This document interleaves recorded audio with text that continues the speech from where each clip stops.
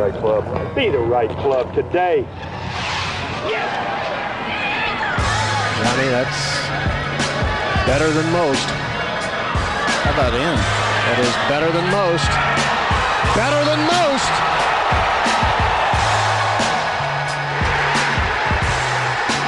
Expect anything different? Ladies and gentlemen, welcome back to the No Laying Up podcast. Solly here, regular PGA Tour golf. Definitely back, if I may say so. DJ Pie is here in the Kill House. Hello, DJ Pie. Greetings. Hello. Calling in from Denver, Big Randy. Hello, Big Randy. Hey guys, great to be here. Thanks for having me on your show. Damn it.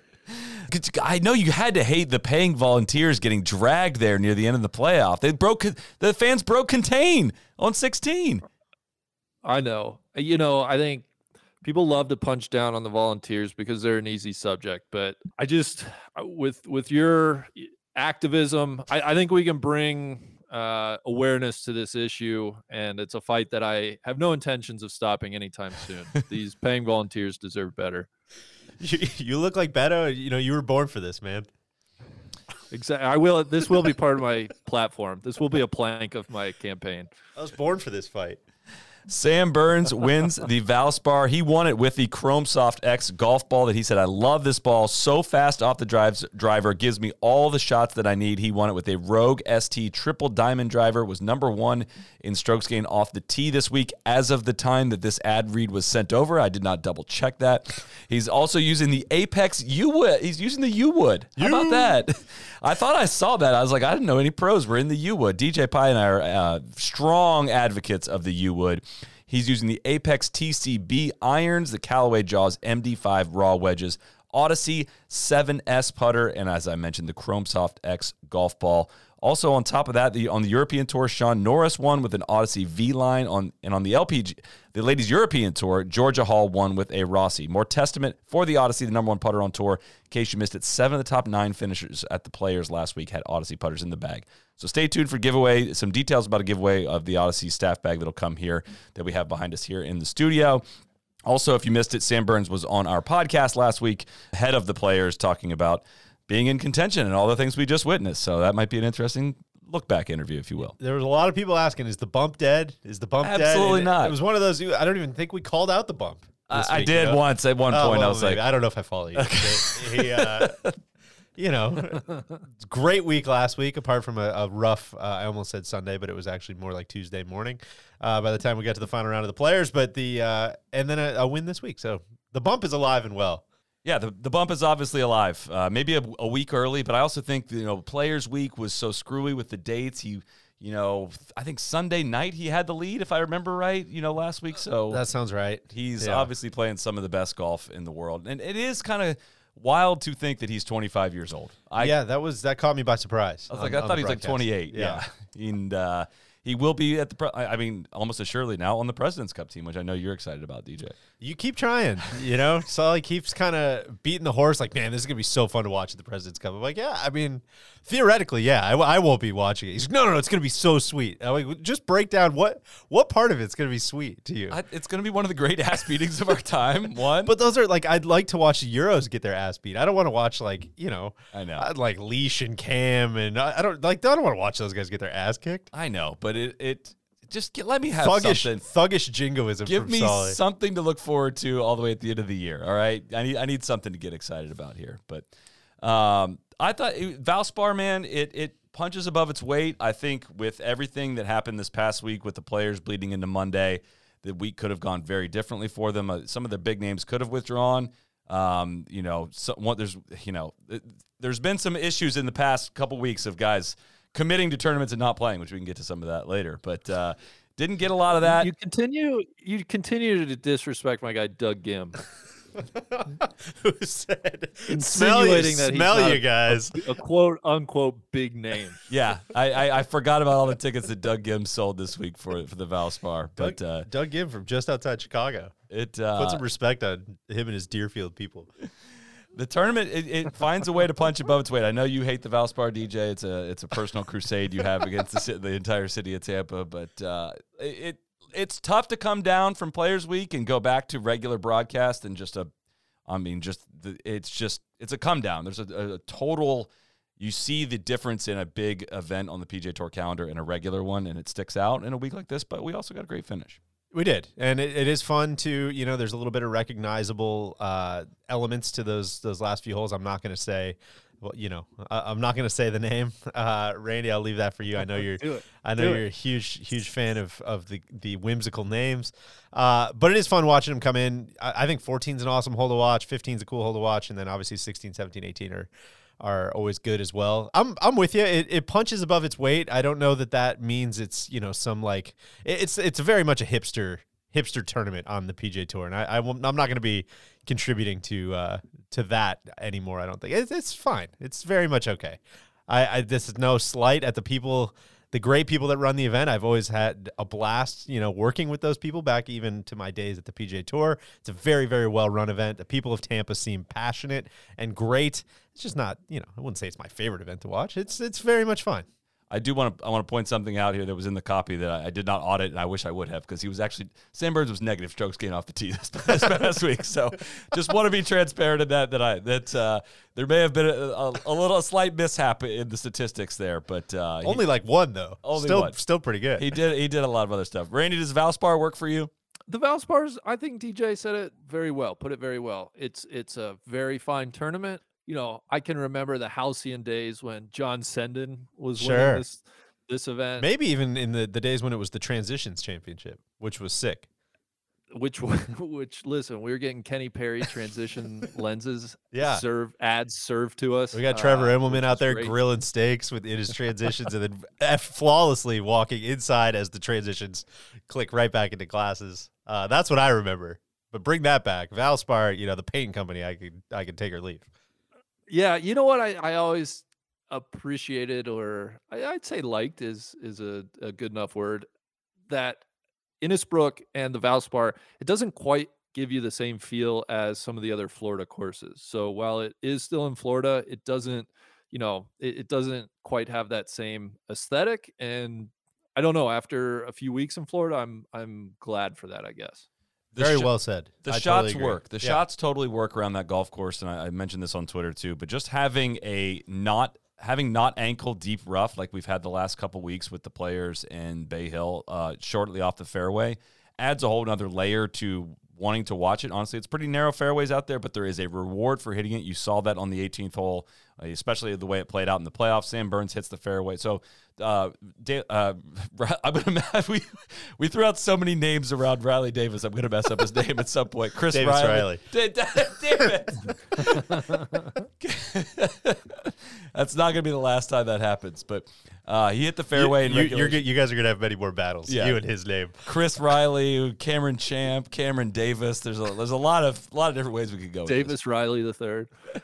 I already forget which one it is. But hits the fairway in regulation, hits it, throws a dart just over the flag, and then in the playoff, he misses just barely off the fairway. Has a long conversation with his caddy, trying to get the number right. When you're playing out of the rough, your spot you need to land it in shrinks a lot. Your options for getting close to the hole shrink a lot. It makes you take on the front bunker a lot more, and adds a whole nother level of uncertainty of how the ball is going to come out, whether or not you can hit your number. And he paid the price, hit it in the bunker. Look, it's a pretty easy bunker shot, but Burns clearly had a chance to win it there. It didn't, but I love seeing that style of golf is the point. And watching guys just totally hack it out. If that was ankle deep rough, he would have had to chunk one up the fairway to the right and try to get up and down, and didn't have the opportunity to try the hero shot. So tying in the whole conversation we had around Bay Hill and an example of what I think those courses can and should play like, it looks a lot more like this than, needing to protect a certain number. I think this event, too, is also a bit of a victim of schedule, right? It seems like it always has a bad week. This year, it's directly after the Players. I think last year, it was what we're saying, it was early May almost, right? End of April into May, yeah. Yeah, just a weird spot there as well. I think that I'm not advocating this by any means, but it's one of those things that if weather was not a factor, if heat was not a factor, all those things, if you could just pick it up and plop it midsummer, I think I'd like it a lot more.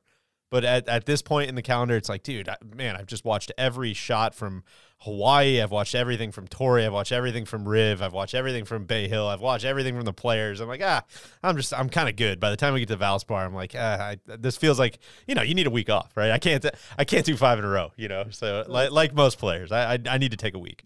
That's a direct shot at Rondé Barber right there, is what that is. That is a shot across the bow. What do you have against the people of Tampa, the Barber twins, and Rondé specifically? Here's what I'll say. If I've been in the tournament many times, when Spieth goes back, then I'll go back. But Spieth won the tournament. He doesn't go back anymore. What do you want me to say? That is tough. We got to take a break. And it is when they get Big Shill there as the Grand Marshal and the MC, TC and I will happily make the trip down to Valspar. I hated news of the week. I hated seeing that Traw got blocked by Kurt Schilling on Twitter this week. I know that's similar to you being blocked by Phil Mickelson, Randy. I know that's an age-old just fan affair that he's had with Big Shill, and that was a bummer to see him finally get under his skin. Have you even addressed we can save this for later. Have you addressed getting blocked by Phil yet on the podcast? You were suspended for so long, I can't remember, Yeah. Okay. I don't know. Yeah, it happened. I certainly remember it happened. That was something. I want to say one other thing on Sam Burns and how kind of tying in a lot of the conversations I've had with you two specifically about winning golf tournaments and how this is a reflection of and I said this to DJ earlier, when I'm watching Sam Burns on a Sunday, and I said this to him in the podcast too, it's like I feel like I'm watching somebody with full release in every swing and every shot and like full confidence in every shot he plays on a Sunday when in contention. Like sometimes you feel like guys maybe take a little longer or change their process a little bit or, maybe make some tentative swings or don't play as aggressively or make poor decisions. He just seems to be so committed, so dialed into hitting the shots. And at the same time, it's like, man, he's got some Icarito in him. He's like had the most 36-hole leads in the last year and a half, has had some 54-hole leads that haven't worked out. And it nets out to 3 wins. And it just comes from like, that's the product of getting in contention a lot. It'd be really weird and crazy good luck to get in contention 3 times and win 3 times. But when you get in contention 10 times, it's a reasonable expectation that you would net out with 3 wins. Like sometimes you're going to show up on a Sunday and just not have it. Kind of felt like JT was not really there today. And, it ends up, he ends up not winning it. Sometimes you're going to put up a pretty good effort and somebody just beats you. Like Davis Riley here or Riley Davis. I do forget which one it is now. I'm in my own head. And then sometimes like you have your stuff and it falls sometimes you blow the doors off everyone and sometimes like you just play pretty good and win it by a very thin margin. And that's what we had this time around. So he seems like he, I always, the Mav McNeely quote from the podcast always sticks with me where you're just pro golf's all about maxing out your big weeks. And Sam, like he still has missed a fair amount of cuts, right? He still had a couple of middling finishes, but it does seem like when he gets in contention, like you said, he's going pedal to the metal, full gas. Just let's try to get this thing done, which is really fun to watch. I'm making fun of you, obviously, with the President's Cup, but I totally do agree that in a team format, that's going to be a blast to watch. So I'm in. I probably won't watch President's Cup, but at the Ryder Cup, I can't wait. It's gonna be great. You will watch it. I will put that to the test. You're gonna watch it. Are they still playing it at Quail Hollow? Allegedly they are. Yeah. That's going to be tough. I think that's going to be tough for the internationals. I hate You know what could be? I'm not trying to segue off. I know we'll have a lot to talk about this, but if enough players leave to go play like either the Saudi tour or something else, the President's Cup could get interesting. Well, that's going to be the only thing that would be the only thing that would make me want to watch is if it's like, we've got Patton Kazire and things of that nature out there competing for the country. I'm in on that. In a week where the SGL or Live Golf, unveils their schedule, PGL letter gets leaked. We lead with President's Cup in the first segment of this show. Everything's come full circle here. Davis Riley, man, he could have had a very, very, very different day after. Honestly, one of the most horrific triples I've ever witnessed out of somebody leading a tournament there on the likes of which we haven't seen since possibly Robert Garrigus in Memphis, whatever that was, 10, 12 years ago now. He played it down 2 of the wrong holes, which also Zinger, I think, tried to tell us which holes they were and get both of them wrong, I think, at the same time. Made a triple bogey and only made 1 bogey the rest of the way out and played 1 under after that. Obviously to get into the playoff, but that could have gone. He drove the shit out of it after having a very difficult front 9 and first time really in contention on the PGA Tour. I think waiting around for the 2 p.m. tee time, we saw that on full display. And Zinger made a great point to open the show about like how when JT and Burns show up for this week, they view it as a 4-day. They have a 4-day model for this thing. They're not worried about, they're not that concerned about missing the cut. They treat it, they know how good they are, and they know they're going to be around for 4 days in all likelihood. Whereas these guys that don't have that track record of success, like a lot of energy gets burned in the first couple of days of the tournament, and can that last 72 holes? And look, he obviously made a great comeback to get into the playoff, hit an unbelievable shot in a 17, but it did seem like that was pretty prescient at the time with him and Neesmith kind of having a tough day, whereas the dudes that, have done this a few times before, started running downhill. And it's also kind of a good, I mean, I know it's not a massive layoff, but when you think about like these rookies trying to really put a schedule together and trying to put a season together and all those things, like you just don't know when it's going to click, right? So just looking at his schedule, like he missed the cut at Bay Hill, and like how long ago does that seem like, right? I know it's not that long, but even just to like watch everybody like, okay, shit, I'm not in the players. Like I guess I'm just like sitting around waiting, and then you come to Tampa, you don't know what kind of game you're gonna have, and yeah, all of a sudden you have a massive, you've got a couple shot lead on Sunday, which is it's a lot to process. I wonder, this could be among the worst takes possible, but do you think like the triple almost settled him down? You think it was one of those things that's like... Love that take. But you know what I'm saying? Like, 2-shot lead is just very like... Hell yeah. Don't fuck up, don't fuck up, don't fuck up, don't fuck up. And then, like, you get 1-2 shots behind. It almost seems like it could be a little bit more like, okay, let's go, like, chase him down. Not everybody's looking at me right now. Okay, good. They're all looking at JT. Like, now I can go do my thing. And obviously he's like a, extremely talented player who's, like, won at every level. It's not like he's not used to playing, in front of people and on big stages, but not that big a stage. That would be the biggest so far. Do you want to expand on that? You're a big fan of that take, Randy? Sure. I mean, of course, I have no idea if it's, if it's true or not, but I think it's interesting. I think there's something to that. I think there's something to it. Just human nature. It's probably a little easier to chase than to be chased. Definitely. And then all of a sudden he has the chip in on 8, right? The like really, really hard par 3. It's almost like that tip ball that we always joke about. Like, okay, no, I'm not out of this. Like we're totally okay. It's just, it was fun to watch him put together his day today. I want to say how proud I am of both you guys for that whole discussion around Burns getting in contention a lot, for not cracking a below the belt joke. No, listen, your guys. I thought you would want to bring times. it up on your own. Exactly. I thought, yeah. There are a lot of people that get in contention a lot and don't win 3 times. Just the 2 times.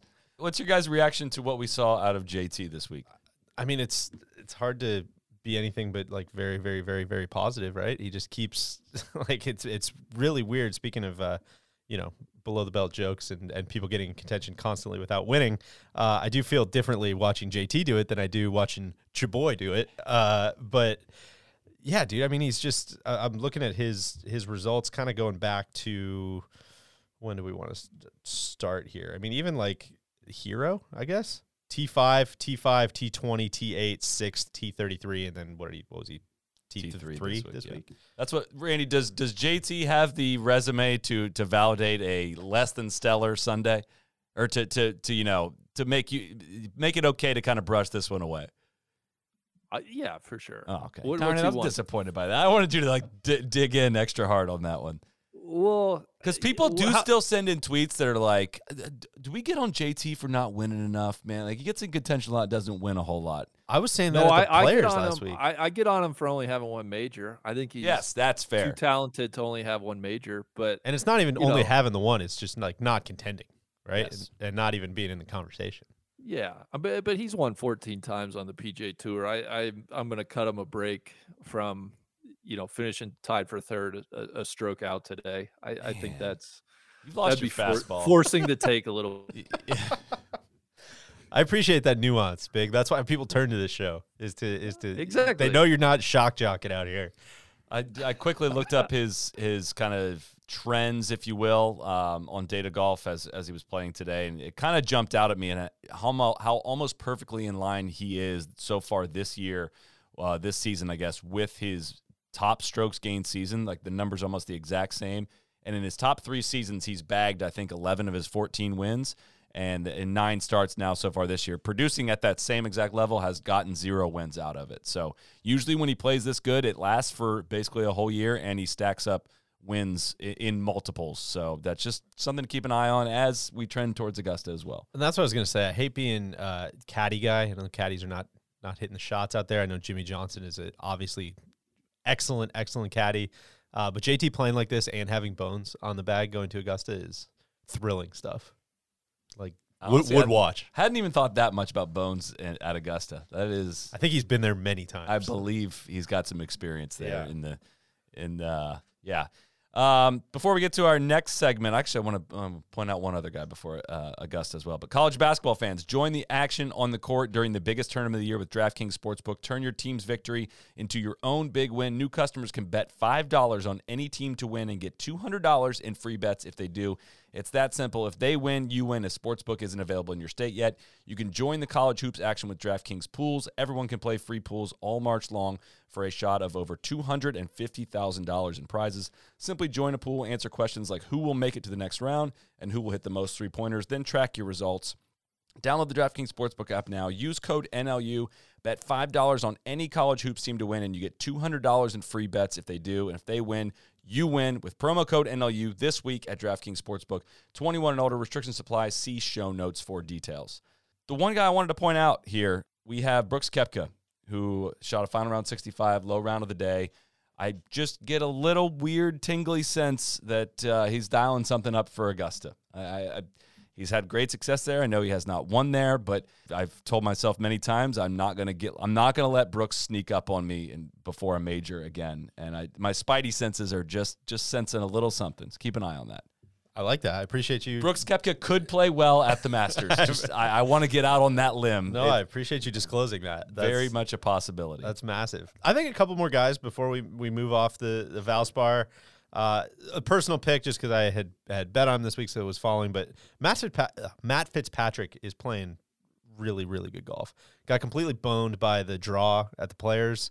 But going back, I think to looking at some of his results, the Andalusia Masters that he won late last year. I mean, since then, T30, T64, but then T2, T12, T6, T10, T9, and a miscut at the Players. But playing really, really nice. And when golf courses get hard, he tends to play really well. He's got to break through and win over here, man. I'm dying for it. Yeah, that's what I was going to say. We want to talk about a guy that it's time to win. It's time to break through. That's Matt Fitzpatrick. I really weird one. I feel like Fitz only plays well NBC weeks. I swear to God, he's always tees off 50 minutes, pretty much exactly before the leaders. They cut to him. He's making a 15-footer with the flag in. The conditions get firmer. He just starts rising up the leaderboard. God, that's a good take. I don't know why, but somebody look into that. Maybe we can tag Justin Ray with that. NBC weeks, Fitzpatrick top 5s, top 10s almost every time. God, that holds pretty true. Look at his results. He did have a T5 at Genesis last year. That hurts the case. So that hurts, but other than that, that could be a complete statistical outlier. Heritage last year, I don't know who had Heritage. That would have been CBS. Okay. So what about Pebble Beach this year? There could be some holes. Pebble is a CBS I know what you're saying, though, Solly, and I like it. It's a brave take, and I'm glad you threw it. I don't know how you know what I'm saying. I don't know what I'm saying. I'm glad you threw that out there. That's compelling. I had that thought today watching the tournament. It's interesting what the PGA Tour is testing, because I think a guy like Matt Fitzpatrick, perhaps under some different circumstances, would be, like you said, DJ. It just seems like when it turns into when par is a really good score, he's playing real golf out there. Yeah. He's a guy that just consistently shows up, and not to say that he doesn't play well, weeks like this when there are birdies to be made, but just is interesting because I think his skill set, his natural skill set, and where he's best from an outsider's perspective would seem like, the harder they can make it week to week, I think the more a guy like Fitzpatrick would rise up the rankings. Which I think, unfortunately for him, outside of the majors, I'm trying to look at like what we have coming up the rest of the year. Fitzpatrick SDN might be over. Right? Like for the year. U.S. Open could be. That's what I mean. Outside the majors. Yeah, outside. Yeah, it's starting to get into summer bombs away sessions here. not good. Can we go through? Why don't we just do a little check-in here for data golf strokes gained over the last 3 months? It's kind of it can be a weird stat in different times of the year because people are kind of spread out all over and whatnot. But I feel like this past 3 months, really, it's been 2.5. But I feel like that's a decent sample size, if you will. Who do you think leads the top? The world in strokes gained over the last 3 months? JT. JT is third. Morikawa. How quickly we forgot about this guy a week later. Oh, Cam Smith. Okay. Cam Smith is basically, over the last 3 months, he was basically Rahm in 2021. He did win 2 events in those 3 months. Yes. Yeah. Sure. Listen, that's hand up. Probably should have got that one. Second on this list, Joaquin Niemann. Third is JT. Then Scotty Scheffler, Cantlay, Rahm. Matt Fitzpatrick is 7th. Victor Hovland 8th. Rory 9th. Berger 10th. And then it goes Russell Henley, Will Zalatoris, Tyrrell Hatton, Hideki, Shane Lowry, Max Homa, Billy Horschel, Tom Hoagie. It's an interesting list. That is. I mean, Dustin Johnson nowhere to be found on that list. I mean, some decent sized names are pretty far down as far as for this being this far into the season. Like we're almost halfway through the PGA Tour season, and you said that at the Players last week. I know Dustin had a crazy Sunday, but like what was he on FedEx Cup was like 207 or something? He was coming into the week. He was 200 going into the week. I think last week. I don't know what he got up to after last week, but I mean, all the majors are he's 142 now on the FedEx Cup. I think he's gonna keep his card. I think he's gonna be there. I have to think he'll get in the top 125. He needs to just stay inside that top 200, get that PGL money if they decide to divvy it out this year. Is that a sign that you would like to continue on? No. Before we go, I wanted to ask Randy. We're kind of short on time, so just top five favorite Matt NeSmith facts that you have. Yeah, you are a resident NeSmith guy. I know he's one of your favorites. Oh my gosh! Fact number 5: you went to South Carolina. No, Clemson. I think close. Didn't he go to South Carolina? I think he went to Clemson. Okay, check me on that one. Okay. While I'm giving the other facts. He's very blocky, which I think matches his last name. Hand up, whenever DJ. I see it.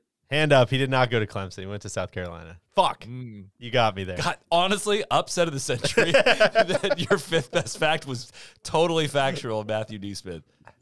He's boxy. He's 28 years old. He has not won. But my favorite fact about Matthew NeSmith is nobody knows what his married name is now. We keep calling him, Matthew NeSmith. Jesus. Oh, God. But what name has he taken? We don't know what his actual last name is. What is this? 5 years of stupid jokes? Joke? That's one of the stupidest jokes that I've heard yet. There are gonna be a lot of people that don't get it, but look it up. I wish we had a producer right now that we could just yell at to mute your mic. Hey guys, can we take that one again? I want to give a shout out to Sahith Tagala, another top 10 this week. T7 had a final weekend 67-67, almost a Mackenzie Hughes on the weekend. Stewie Sink. That real quick career resurgence continues. I'm legitimately excited to see Sahith playing well. Oh, of course. Oh, yeah. I think that the tour's better for it. This is his 3rd top 10. Had some good results. Top 10 at Sanderson. Had played well on the West Coast swing. Nice to see him nab a good result in Florida as well. Last two, I think this is kind of I'm running up against it on the Valspar, but seeing Kevin Streelman and seeing Adam Hadwin, both T7, I do really, really dig that this is a true like horse for course type place. It seems like, which again, going back to kind of the speed thing I was joking about, but you mentioned offhand as we were watching it, like there might be such a weird flex. There might be too many tournaments when like you've won at this golf course and you just stop going back. That might be a sign that there's too many tournaments, but yeah, Streelman, Hadwin, Paul Casey, I know wasn't there after a long week last week. Burns. It's cool to see a place where like, guys of a bunch of different skill types really tend to find it and play well there all the time. So look at Matt Fitzpatrick next year. I'm gonna write that down. There are so many names on this leaderboard that I don't know anything about them. Yet you knew Matthew NeSmith. Like I'm for legitimately proud of you for that one. Well, I mean, I've heard of him. Like a guy like Austin Sutherman, top 25, couldn't tell you anything. Tyler Duncan, Luke Donald was guy number named one in the Curtis world for a while. Thompson, Max McGreevy. Like I don't know anything about any of these guys. I don't know why you can't keep track of all 250 guys that cycle in and out of a PGA Tour season. You know the. Sorry, I keep Interesting transition to what we'll talk about next. Well, that's kind of what I was going to bring up. Solly and I were having an interesting conversation about some of the Davis Riley, Matt Neesmith, things of that nature, guys out there, and I do think golf has a way of putting almost like it's just such an individual sport, obviously, that it has a way of almost putting like an outsized importance on a guy's personality or a guy's backstory or all of these things because you get so focused on who's going to win, who the winner is, who should all the light be shining on, that other sports don't really do that. I was thinking about it like with regards to baseball, Randy, right? Where it's like, not all 9 guys easily can share the spotlight or more than that. If you have guys coming off the bench, I don't need to know the backstory of a lot of these guys. I just kind of need to know like, oh, this guy's great against left-handed pitching. Like, I'm glad they're putting him in. And I almost wonder if some of the team aspects of this, like a 4-person team, for instance, it'd be much easier to get hyped about Davis Riley being on your team than it is about like Davis Riley winning a PGA Tour event. Does that make sense? Like 1,000,000%. We were saying like, what if basketball was an individual sport, where would Robert Horry exist in the annals of basketball history? Like he wouldn't, but like stepping up in big ass team moments to be this guy that when the star players are attracting all the attention at the end of the game, you hit the biggest shot like that. Obviously that's not a perfect comparison, but like that's the idea I think behind what could be behind like team golf. So I think that's a good point. And just to pick at the baseball analogy, DJ, I'm thinking of like starting pitchers and Solly too, right? Everybody needs a 5th starter. And so, hey, he's our 5th starter. So how does he compare against other 5th starters? It'd be so helpful, I think, to compare some of these guys and like, hey, he's our 4th golfer. Oh shit. Like Davis Riley, he's really good for a 4th golfer, just having a little bit of context and being able to like place guys in cohorts like that, I think would be, yes, like you said, like it would help me like place them in this big wide golf universe. And I think so much of this is a foolish way to look at it, obviously, but it's just the way it is like Tiger has ruined so many things about an individual sport, right? Where it's like, they're talking about today, and I don't fault them for saying this on the broadcast, but like, oh, Sam Burns and Davis Riley, like, could we be looking at the future of golf here? They're gonna have many battles. And I'm like, what are we talking about? Like, I mean, maybe, like, but then it's just in your head, you're almost like, well, fuck, man, is Davis Riley gonna go win like 9 majors, 10 majors, 11 majors? And who knows? Maybe he very much may. I would say it would be unlikely, but maybe he will. But in your head, you're just kind of almost like, well, if he's not like that guy, like, I don't really care, right? And how many Phil Tiger duels have we been privileged to over the years? Yeah, I was joking with Solly. I think I've heard so many people say that. I'm going to start keeping track of we're going to have a lot of great battles in future years comments, because I don't know if that ever actually comes to fruition. But if there is another great Sam Burns, Davis Riley battle, someone please alert me that would be down the line. Fantastic. You guys ready to talk about Live Under Par golf? Sure. I think it's about that time.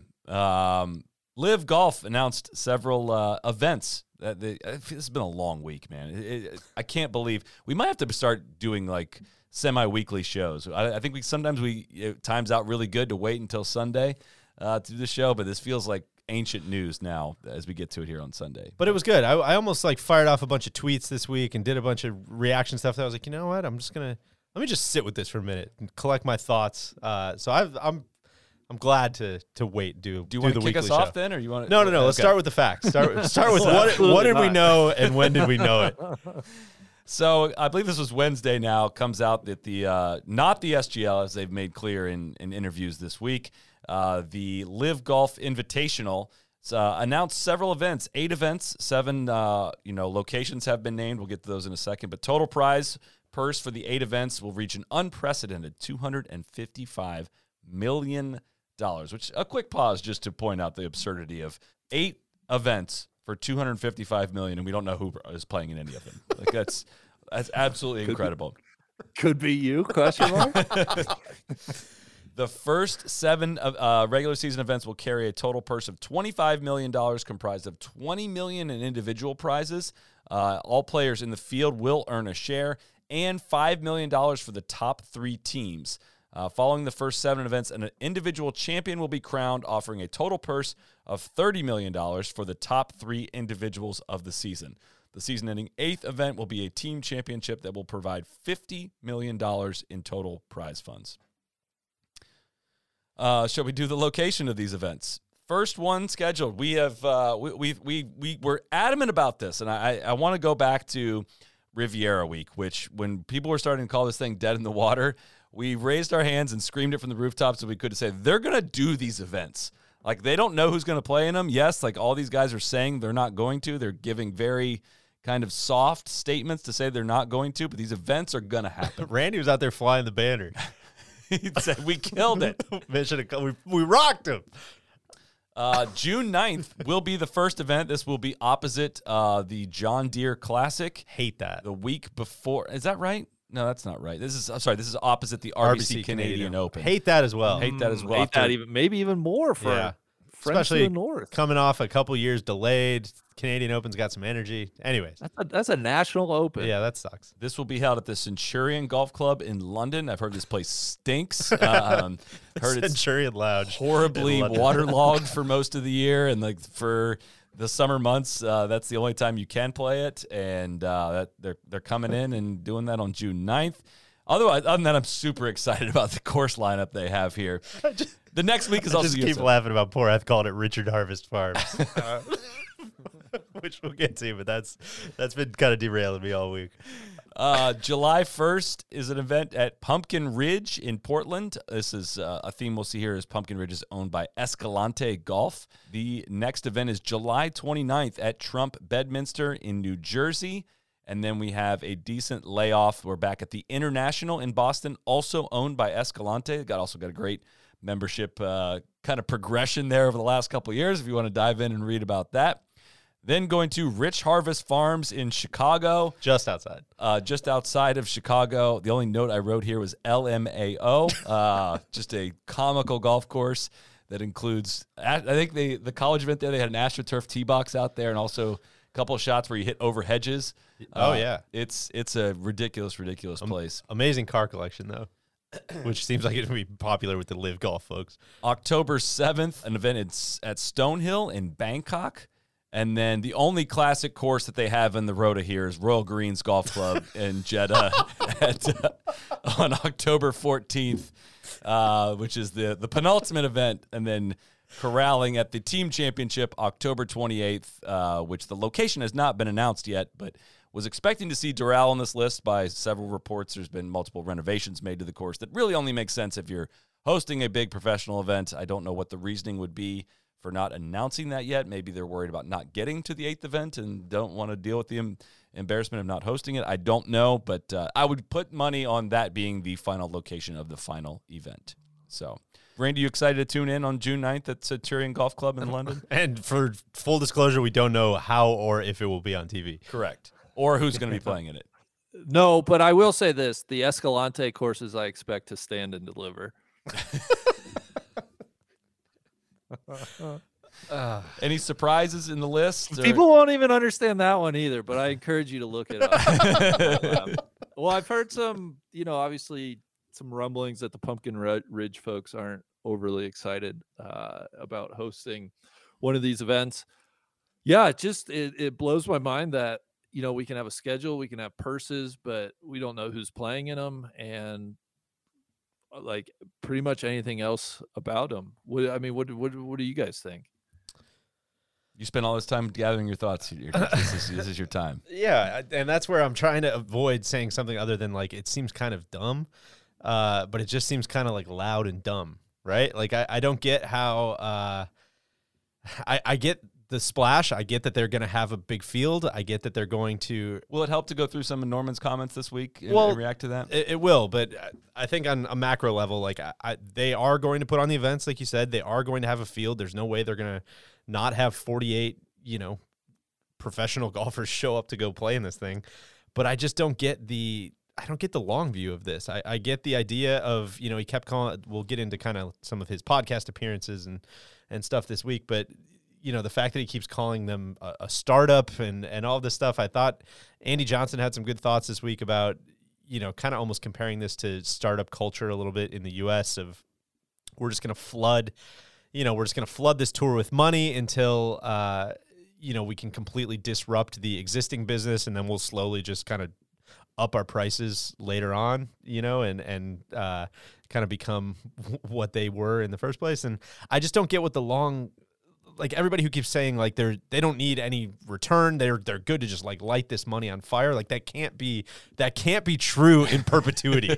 Like stop saying that. They can't just be, they don't even care. They don't even care. They're just gonna keep throwing money at this stuff.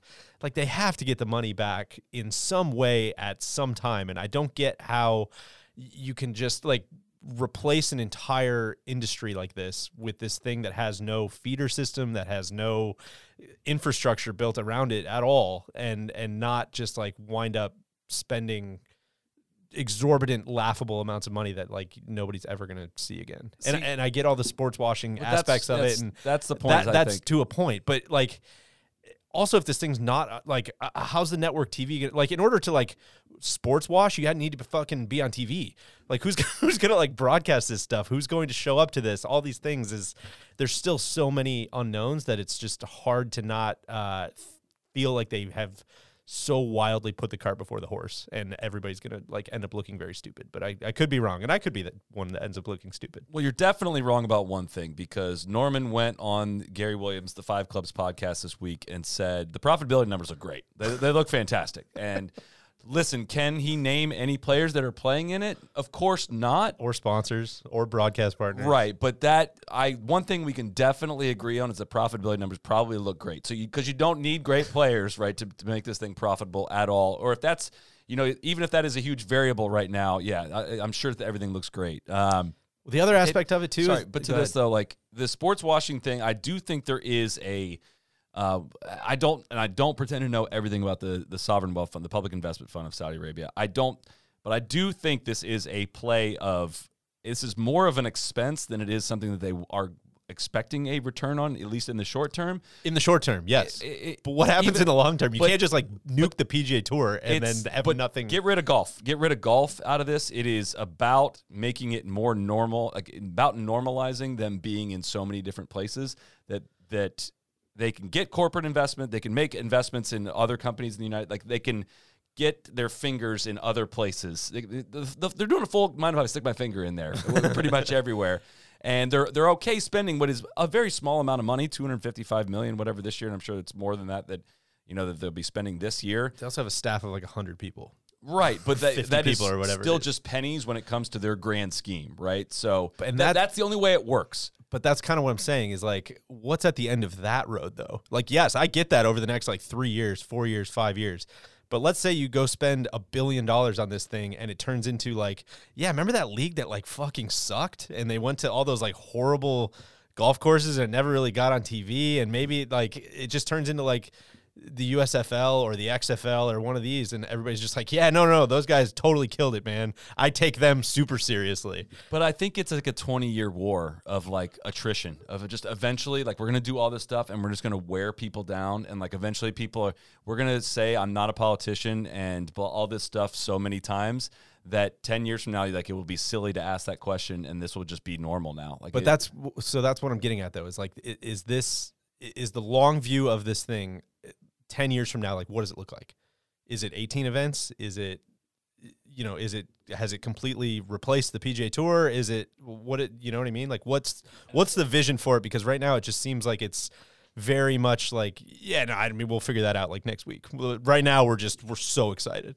And I think this is a play, like they can tell you where they want to be overall as a fund and as a country in 10 years.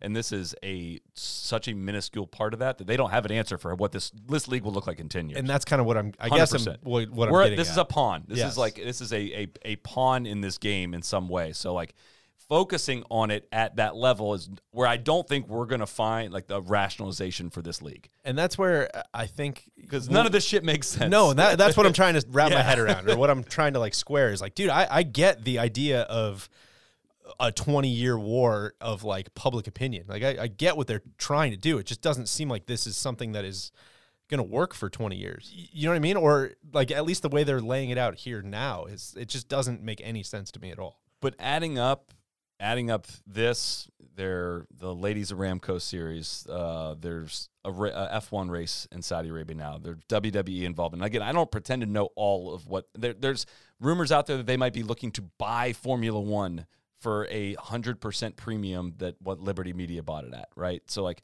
how small of a pond does this feel like in the grand scheme of that? If they buy that for $16 million, and that's where it's like they're fighting this battle on many fronts, and like some of the battles might even be distraction. Like, you know, I don't have a full explanation for it, but I know that if we're looking at the particulars to try to like make this add up and make sense, yeah, I don't think we're going to get there. Yeah, and that's where it's almost like hard to talk about because it's very so hard. like ludicrous. It's insane. What was your takeaway from the Greg Norman car wash? I mean, was there anything you guys learned that you didn't recognize before hearing him speak? One thing that's stood out, again, like seems very dumb, is the idea that like they're going to do this team championship without having any idea who the fuck is playing in these events. So like teams change weekly. Every week they have the same way they have a Pro-Am draw party. Like they're going to have a draw for teams. So every week the teams are going to be different. And all of these things are just like, well, I mean, we're a startup, you know, we're just moving so fast. Like, wait, well, maybe you don't have to. Like, who's asking for this? Who's asking you to do this? And it just, like everything else in golf, seems like it's going to be built for, you know, just on this like caffeine probably being generous, fueled, you know, idea of like what kind of parties executives like to go to. And all of them being like, yeah, the sponsors will love going to like a draw party every week. Like, look at how much fun they have at the Pro-Am party. It's like, yo, there's no interest in the Pro-Am. Like, nobody gives a shit about this stuff. And it just it goes back to the Davis Riley, Matt Neesmith, you know, kind of player 4 conversation is like, I think the only way that works in team golf is if Davis Riley is like your number 4 guy every week, right? Like, I would for a whole season. Yeah, like you can't. God damn! Imagine like if you think golf is cumbersome and like hard to follow now. Imagine every week trying to figure out like, oh, so and so is on a team. Like, I can't wait to root for that team. And then how does like the ownership of teams is a whole financial aspect of this model that I think actually does make sense, and I think actually could help support some of these exorbitant purses. But like, how do you sell a team as a franchise if it's changing every week is a whole thing. It's just I don't think that's even part of their model. That's what I'm saying. Yeah. Like the whole thing just like at every turn seems like it is the opposite of what I'm speaking not as a like I am speaking as a business moron here. I have no idea like the financial aspects of any of this, but as a golf fan, like this could not be less of what I'm interested in seeing. I want to hand up not asking for this. This is not what I want. Please stop this idea. That's what I wanted to point out. And we're going to get to a more PGL fronted discussion on the back end of this, but I can't think of more polar opposite approaches we've shouted this out many times. If you want to go back to November, I think it's episode 498 that we did with Andy Gardner of the Premier Golf League. We spent 2.5 hours talking about the structure of this league, and it was from my mind, from where I'm sitting, it was extremely thoughtful in how this will be additive and entertaining for golf fans, and that was the root of it. Are the people involved set to make a lot of money off of it? Of course. I'm not naive enough to believe that this is just a fairy tale that, you know, is meant to save all of the golf fans here. Like, of course, the interested people here plan to make money off of it, but like, here is blah, blah, blah, blah, blah of how this makes sense for entertainment value of it. And I don't hear any of that coming from this other than like, even if you ask Norman, if you look at the way Norman spoke about the league this week, it is about creating economic opportunities for the players. And he's viewing this from the players' perspective. I've always believed that players are independent contractors. They have the right to go realize the full market value of their golf game, blah, blah, blah. DJ just almost fell asleep as I was saying that. Like, it's not interesting to golf fans if you don't package this with a story behind it and a reason to get behind it. And they don't even like pretend to care about that to that point. I mean, he did I listened to 2 full interviews he did. At no point did they approach it from any perspective if fans want this or here's how we're going to present it to fans or none of that. It couldn't be more polar opposite in terms of like what they want to get out of it versus where this like idea stemmed from, which is, you know, from the proposal from the Premier Golf League over 2.5 years ago that it came into, you know, public attention. But what got me from the jump is he compared the Live Golf League or whatever to what Berger and JT did at the Ryder Cup on the first tee. And then he like shit on the President's Cup along the way. He's like, look, I've been in President's Cups, but like that didn't compare to the first tee at the Ryder Cup. And I'm like, holy shit, is the comp here like, does the ranking system go like Ryder Cup, Saudi League, and then way down his President's Cup? Does he think he could just like bypass all of that from the jump? Well, I know you hate him coming at the President's Cup, and I was sorry that you did have to hear that. But especially in a President's Cup year. exactly. Year of our Lord, 2022, a President's Cup year. The whole thing just seems like so half-baked, right? In that it takes me a lot back to when we talked about we did the Breakaway Tours podcast, right? And Norman's thing in '94 where he did the press conference before he talked to any of the players, just like assuming how they were all feeling is like, oh, no way. Like, that's the same guy. Like, who would have possibly guessed? Well, no, we don't have a media deal. We don't know who any of the players are. And we don't really know if fans are going to like it. But I think it's not overstating to say it's going to be the best thing to ever happen to the sport is basically where we're at right now. And like, yeah, hey man, like something's like, I don't know, man, something's not really adding up here. Like, wow, why would this amount of money be available here? Like, okay, can we talk about where the money's coming from? I don't want to get into that. I'm just not a politician. I don't want to do a political discussion here. And I'll read the quote exactly. And I want to give a huge shout out to Gary Williams, who asked a lot of really good and pointed questions, and he didn't belabor the point when it was determined that he wasn't going to get his answers, but found a way in of, you know, making sure that this presentation, he's obviously on a media tour, in that presentation, it needs to include the challenges and his answers to these difficult questions. Otherwise, it's PR, and it's not telling the full story behind it, and it's not an easy thing for him to do, and he did that, and I thought with the ego that is around Greg Norman and the things he's tried to say in the past of like, oh, you don't understand, they're evolving over there. Women can eat in restaurants. They're not wearing, you know, headwear and all this stuff. I thought with all the time they've taken for him to go on his press tour that he would have a better answer prepared than this. So, you know, he fell back. This came from, I forget where I pulled this from. I think a Golf Channel summary of it, but he said, we're not a political organization, and what we've done and what the PIF have done. We just work on behalf of political organizations. And what we've done and what the PIF have done and what Saudi Arabia has done, like I said to you before, golf is good for the world and golf is good with Saudi Arabia.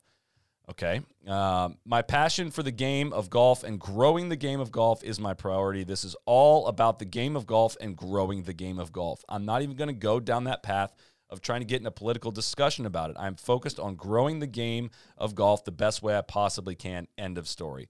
Which that's definitely when you know it's the end of the story, is when the person that doesn't answer the question just stands up and says, end of story. It's like the Jay Monahan press conference. Yeah, we're moving forward. We're moving on. We're not even talking about that anymore. We're moving on. First question, it's about Saudi Arabia. He continues, what happened to the journalist Khashoggi is reprehensible. There's not a person on this planet that wouldn't say the same thing. Didn't really follow up on that after that. And then from my perspective, I'm not getting into this political dialogue. I'm staying focused on what I'm doing and growing the game of golf. Which, not to be like trite, but if anybody could follow up on like what? What are you talking about? Growing the game how? Who the fuck said that? And what are your goals for growing the game? Yeah. Like what does success growing the game look like in 2 years, 5 years, 10 years? Like let's pull on that thread a little. Just hearing if anybody would be like craven enough to kind of say, like, oh no, when I say growing the game, what I mean is like paying top players more. Yeah. At least like shine a light on what we're talking about here, man. And the only thing I would have added on, and I'm giving Gary a lot of credit. The only thing I would have asked, like just to kind of needle him a little bit more or find another way around some of these answers, is like, what is your compensation for this, Greg? Like, what you want to fall back? If you want to fall back on, I am doing this to grow the game. Do it for free then. Do it for no money. Yeah, we know what the case is here. Like, we know you're getting paid an enormous amount of money for this. Like, don't try to pretend that you are trying to do this to grow the game. If he stand up and said, like, they've offered me a great amount of money to pursue this opportunity for them, I would respect that a whole heck of a lot more than I care that much about growing the game. Like, get out of here. So he was asked about, what players are going to be involved. He said he sent the letter to 250 players just before the announcement. I compiled these notes as a combination of his interviews with the Five Clubs podcast with Gary Williams and Golf Subpar with Colt Knost and the Sleaze, Drew Stoltz. He said he sent the letter to 250 players just before the announcement. We'll see what their responses are to the invitation. Near and dear to my heart because I'm giving the players an opportunity to maximize their true market value. They'll announce the names closer to June when they have the 48 players in place, I guess. So, did you hear his thing? This was kind of sick, and this was the only time I think my ears perked up was when they asked. I believe this was on the Subpar podcast, but when they asked what happens if more than 48 players want to play, like how will you decide who the 48 are? And he said it's a combination of OWGR and me, which I think is if he's hand picking these players, okay, all right, I'm a little more interested in that. And before we get it, I think this is apt. This is not intentional how we time this, and we have a lot more to get in this subject. I don't want to say the Cash App is, the sponsor of the All Things Live Golf discussion here, but we do need to mention here that our Cash App is the easiest way to send, spend, and save your money. You can send or request money from friends and family when they owe you money for dinner, etc., things like that. You can settle your golf bets in stock. You can settle them in Bitcoin yet. Have you guys made the jump yet? Not yet. Okay. No, it's on my list. Okay. Please. Randy, have you made the jump into the Bitcoin yet? No. Your Cash App, it comes with a debit card you can customize, and Cash App laser prints it for you, mails it to you, comes with free discounts on places you love. Those are called boosts, and you can use referral code No Laying Up when you sign up for Cash App. Gives you $15 straight off the bat, and Cash App sets aside $10 for each sign up. Goes straight to Youth on Course. They are supporters of junior golf. They pay for rounds of golf for junior golfers. Basically, the more people using code No Laying Up when signing up for Cash App, not only are you getting $15, but you are helping to support junior golf, paying for a round of golf. So Cash App, get a cash tag. We're going to be sending some money you guys' way in April as well. But you got to have a cash tag. Get signed up. I read somewhere this week that the only use case for Bitcoin or cryptocurrency is solely to sell it to somebody else. That's more NFT. We'll sidebar on that discussion here. It has a lot of function. I don't like where you're going with that. There'll be no slander of that on this podcast. It's the future. And selling drugs and human trafficking, Randy. Don't forget about that. Oh, yeah, sure. If you want to do anything illegal or just sell it to somebody else, sure. Yeah, because fiat currencies don't do that at all. And no way has that ever happened. One of the many questions that is outstanding on this, which obviously there was not much of an answer given to us, but, he was asked about, like, players only getting 3 releases. Like, how will that work? And Norman's answer was just like, at the end of the day, it's up to the player. It's like, I actually don't think it is. I think that's kind of the whole point is... Well, also the 3 releases, there was a lot of assumptions made that, like, players get 3 releases, so they should only be able to play 3 live events, which, like, I don't think the tour has ever granted a release. No.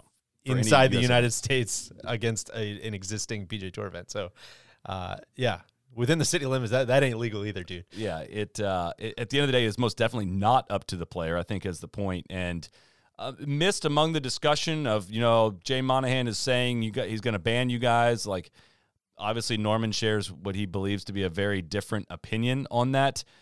Missed among this discussion is like, and all this talk about independent contractors and all this stuff is like, I believe players should have the rights to play wherever they want. And I think the point that like just needs screamed is like the players have every right to go play the Live Golf Invitational Tour. Every right. What the PGA Tour is saying they don't have the right to do is go play that tour and also play on the PGA Tour, which is an important distinction that I think is the more time goes by, the more I'm realizing maybe people are not making that distinction, or this campaign or whatever you want to call it is trying to blur the line as to what that difference actually is. Yeah, and I think that what is most interesting about this schedule coming together and there being an event in a couple months here is, everybody has kind of said how the legal aspects of this are going to loom large and it's going to trigger these anti-competitive lawsuits and all of those things. And I think getting an answer to those questions is like a massive, massive domino to fall so that we can finally start to get some clarity on what the hell is going to happen in the world of pro golf. Cause I think that's kind of like what has held everything up, right? It's like nobody quite knows what's going to happen there. And I don't know if that's a long process. I would imagine so. Or I don't know what happens in the immediate. Is there some player that's kind of in limbo that says, the PGA Tour says, hey, you don't have a release for this, and he says, cool, I'm going to go anyway. What happens there? It's going to be a very interesting couple weeks, months leading up to this thing, and just seeing who steps out as, probably having inked a deal with these guys to go to all these events. Does Phil play? I think we already forgot about like the whole Phil aspect of this, but like, is he play these events where, all these guys who pledge their fealty to the PGA Tour, are any of them going to change once, this money actually starts hitting people's bank accounts? And once, this is the example that everybody's used, but you had some Kokrak's yacht.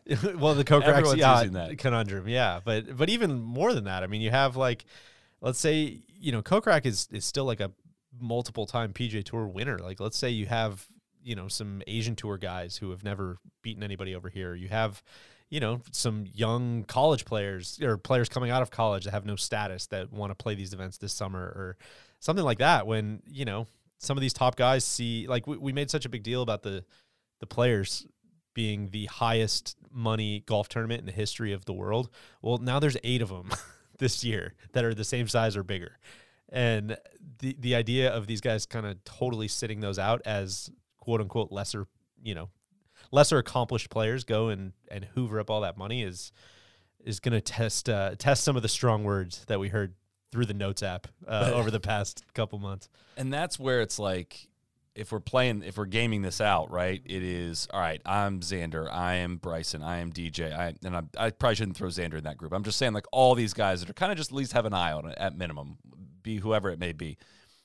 Looking at it like, I'm not going to be on this first leap. I can't do that, right? But I'm going to watch Kurt Kitayama, and again, I have no idea if that's a rumored name or not, but let's just throw out a name that's like an American player that plays in Europe that, is kind of fighting for scraps and starts all over the place. If he just goes and does it and wins the first tournament and wins like $4 million or whatever it is, and he is the one that is trying to, files an injunction or whatever it is to get back on the PGA Tour, and I don't know what happens in limbo of that. Do you get to keep playing until it clears the courts? Are you banned from playing until it clears the courts? I would think so. I think the tour would stop you from entering the tournament, saying you're no longer a part of this organization. You can fight it out for as long as you want. I think the top guys are going to just watch how that plays out, watch the public perception. They're going to be counting on a whole lot of stuff like what Norman did this week, that basically that they're just going to wear people down, and the negative attention around it just slowly wanes week by week by week by week. People stop asking about the sports washing and the human rights thing. And, in a year, maybe 2 years from now, does it make a lot more sense for Lee Westwood and once Stenson has done his captaincy in the Ryder Cup, which was news this week, that he signed a contract with the DP World Tour to basically not go to the Saudis now? Does that change the picture? I think I'm super keen to see who the brave warriors are going to be on that front line, but I don't think it's going to be the names that we had rumored as of a few weeks ago, because I think Phil scared the shit out of everybody. Randy, any thoughts on any of that? So many thoughts, but I guess just quickly or more briefly, I just the I'm not a politician stuff is really insulting. I think these people, I don't know if they just truly want to hide behind that or they think we're all very stupid, but we know you're not a politician. It's like not even That's no one's not asking what we're you confusing if- you for here. Yeah, nobody's asking if you're a politician. I mean, I'm sure these people have opinions on other political matters that they might be very happy to share.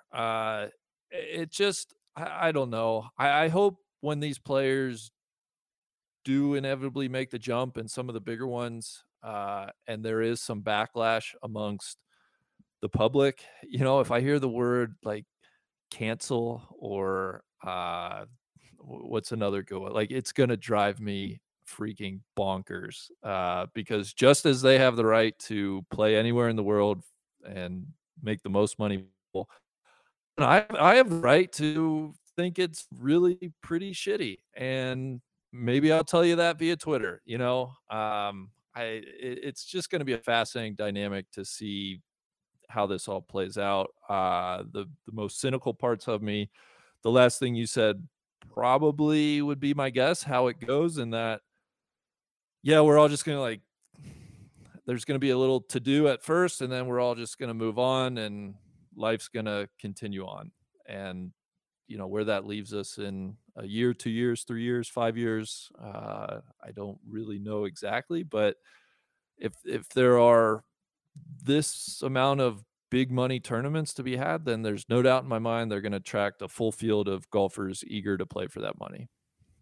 I just don't want to. I don't want to operate, and obviously neither of you are doing this, but what worries me a little bit is almost operating under the assumption that this is going to be a good product.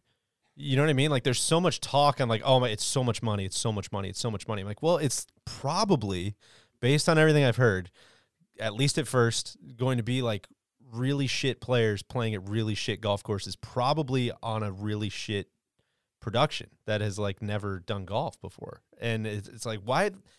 Like, that doesn't, the purse like doesn't make it good. Like, I don't, again, I feel like I'm hearkening back to some of our,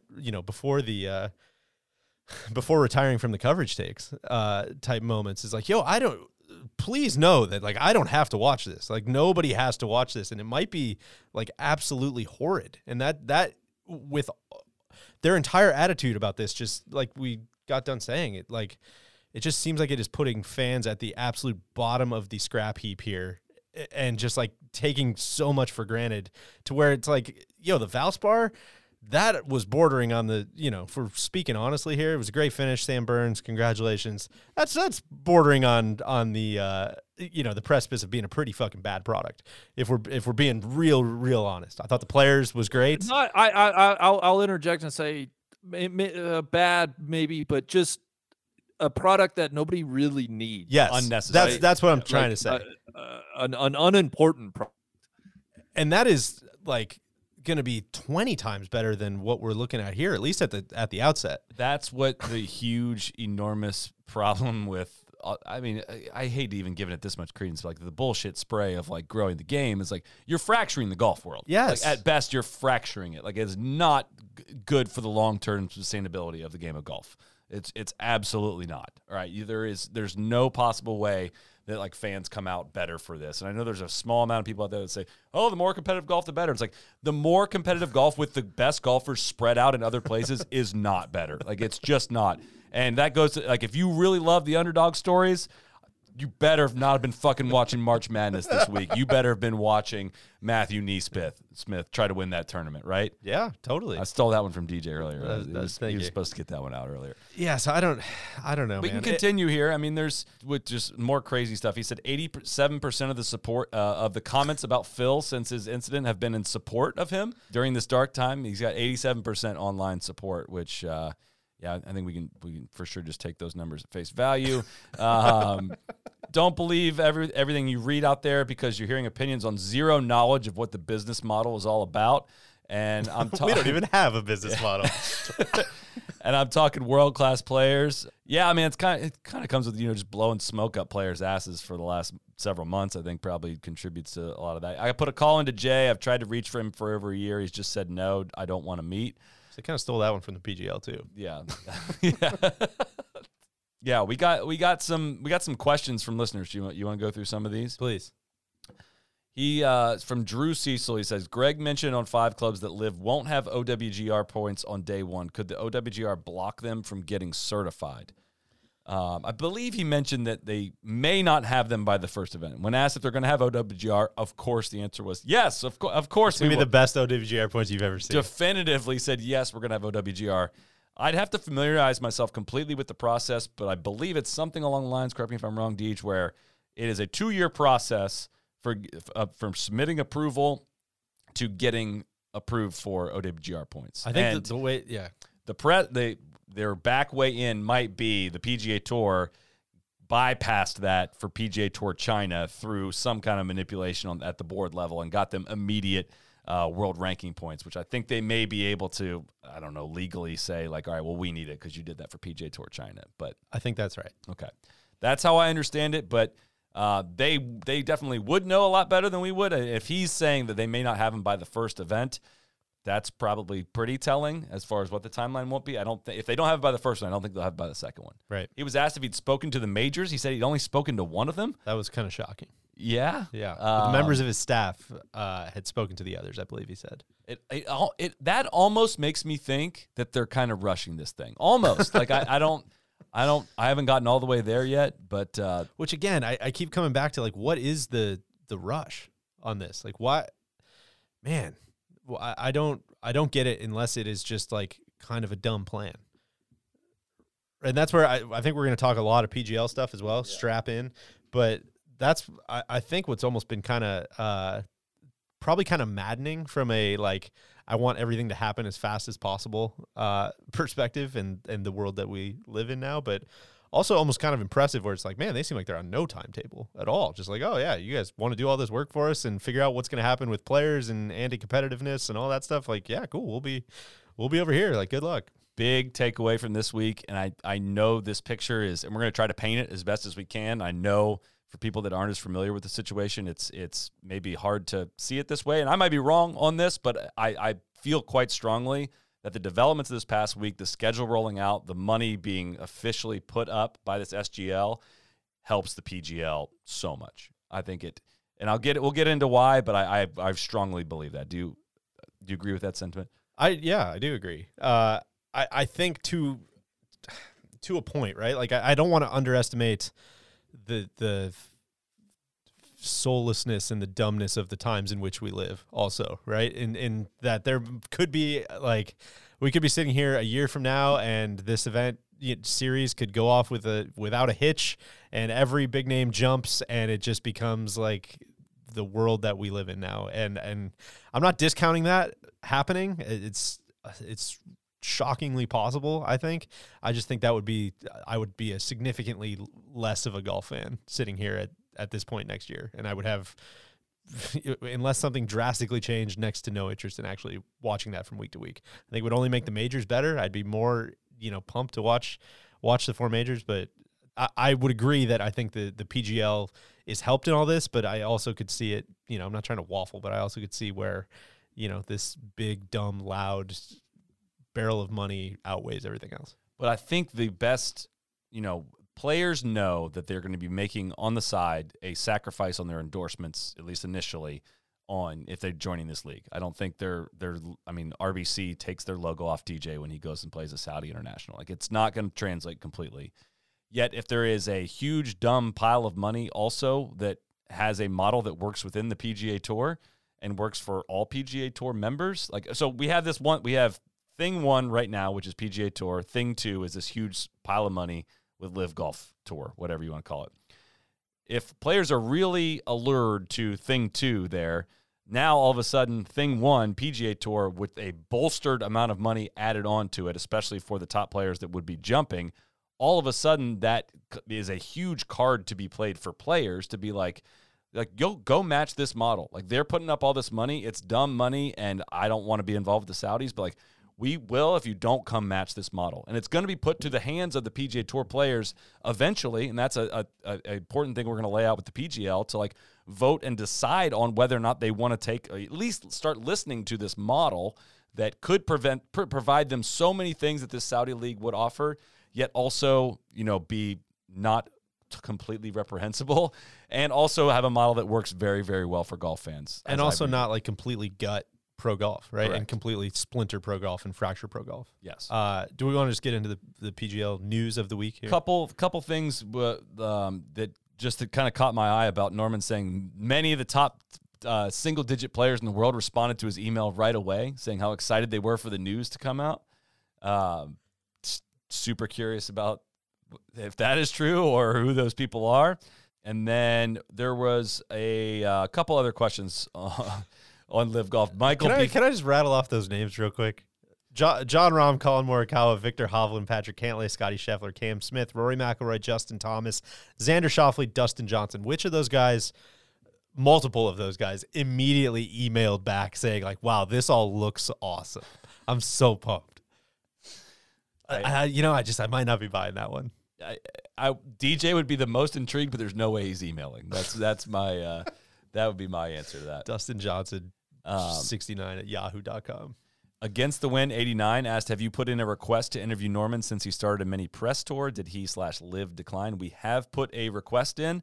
I feel less urgency to have him on since Gary's podcast. I mean, there's not a whole lot more on top of what he asked that I would want to ask, and I don't necessarily think I'd want to, I wouldn't be able to hold it in professionally as well as he did probably in terms of accepting some of those answers. That's a compliment to Gary. That's not a shot at all. I don't think I could sit. I'd be like, that's bullshit. And then this one, I've got to get to this one. You may have already answered this one, DJ, but Michael B. Ferry, somewhat troll question, but genuinely curious. On a scale of 1 to Firefest, where do you think Live Golf winds up? That's a really good so question. Cool if it was Firefest. It would. And that's what I have nothing like personal against any of the people involved in this. I keep saying, like, as a golf fan and as someone who flips on the TV to watch golf, like, this is not what I'm looking for, man. And I hope, fingers crossed, that it like spectacularly fails. I hope everybody from the executive level to the players to the golf courses, I hope everybody who is willing to look the other way on what this is gets fucking decimated. Fingers crossed that like people get completely aired out and caught with their pants down on and I hope this thing like really goes up in flames. Would be great for me. Randy, what do you think? Yeah, I mean, that's the hope. I'll say DJ's a little nicer. Like, before this, I might not have had anything like personal against these people working for Live Golf and trying to bring through it. But I say, like, they're not anybody I have that much respect for. I don't think it's going to blow up right at first. I think maybe XFL, big hype on event 1, and slowly everybody just kind of like loses interest. And then by year 2, it kind of goes away. It would be where I might see it, but you can never discount having limitless cash to burn to try to make it work. So it may hang on longer than I think. I don't know. I do not know. I don't think maybe I'm taking this very literally when it comes to Firefest. Like, operationally, it is hard to put on a golf tournament, but I think they could do that part. They put on the golf tournament. Ramped up and hired people and did all the things. They have agencies that will run the tournament. Like, totally. I don't mean that they're going to show up and that players are going to be sleeping in in wet mattresses and in tents. Like, I think they can host the tournaments. So sick. God, that'd be so sick. But yeah, let's transition here and talk some about the PGL, which I think we would have wanted to discuss regardless of whether or not there was news that came out this week. But there was news that came out this week, which was quickly kind of put to the back page after. So this came out on Tuesday night. A letter from the World Golf Group to Rory McIlroy was released to the public. The Morning Read at SI and the Fire Pit Collective released it on Tuesday night. It is a letter from the chairman of the board, I think, for World Golf Group, Robert Maddock. Is that right? Roger, I think. Roger Maddock was sent to Rory and by proxy sent to the entire board of the PGA Tour. It says that World Golf Group states it believes the PGL will generate $10 billion of equity value by 2030, which would equate to $20 million per PGA Tour voting member and $3 million per Korn Ferry member. So just to break that down, because that's a quick, easy to gloss over a lot of these numbers. The $10 billion of equity, basically the PGL has said in their hopes to partner with the PGA Tour rather than be a competitor with the PGA Tour, which I think we can unpack in a minute here. They want to hold back half of that equity and give it directly to players, right? And so I don't know if you have this later in the notes, but essentially what that money would be, the 20 million. You keep going because you have the cash payments coming out here shortly. Correct. So in addition, the proposal includes a cash advance on future equity of $460 million. In simple terms, each of the 200 voting members of the PGA Tour would receive $2 million upon the launch of the PGL, with 200 Korn Ferry members each getting $300,000. Do you want to talk about some of that before we get into some of the reporting that came out this week? No, you mentioned it can be a little confusing what the cash is, but it would essentially be borrowed from future equity. Would be a whole other conversation. But I think what's really interesting about this, and just something to hold in mind, and maybe it's better talked about or expanded upon at the end, is that 200 players, 200 PGA Tour players, 200 Korn Ferry Tour players, that changes on the calendar year, right? Or on the the end of the season, right? Like, I don't want to say there should be like a sense of urgency because I don't really, care when it happens, and it doesn't seem like the PGL cares when it happens. But man, if I was like number 150 to number 200 on either of those lists, I'd be pretty interested in like, hey man, maybe we should take a look at this now rather than next year. Look at it, because if the door closes, like if I'm number 201 next year, then I'm not part of, potentially $20 million in equity or $2 million in cash. And I think that's an important thing to think about here, because we had Andy on the podcast in November. As we mentioned, it took over 2 hours to talk about all the intricacies, and we could probably, I'm not exaggerating, do another 5, and maybe we will at some point. But in that, he laid out exactly what would have to happen for the next steps, right? They originally had a model. The PGL had a model that involved a total breakaway. They had investment from the Public Investment Fund of Saudi Arabia. They had received, they were told by agents or whatever that may be that they needed to get a huge fund of $1 billion. That's when Saudi Arabia came into the picture, et cetera.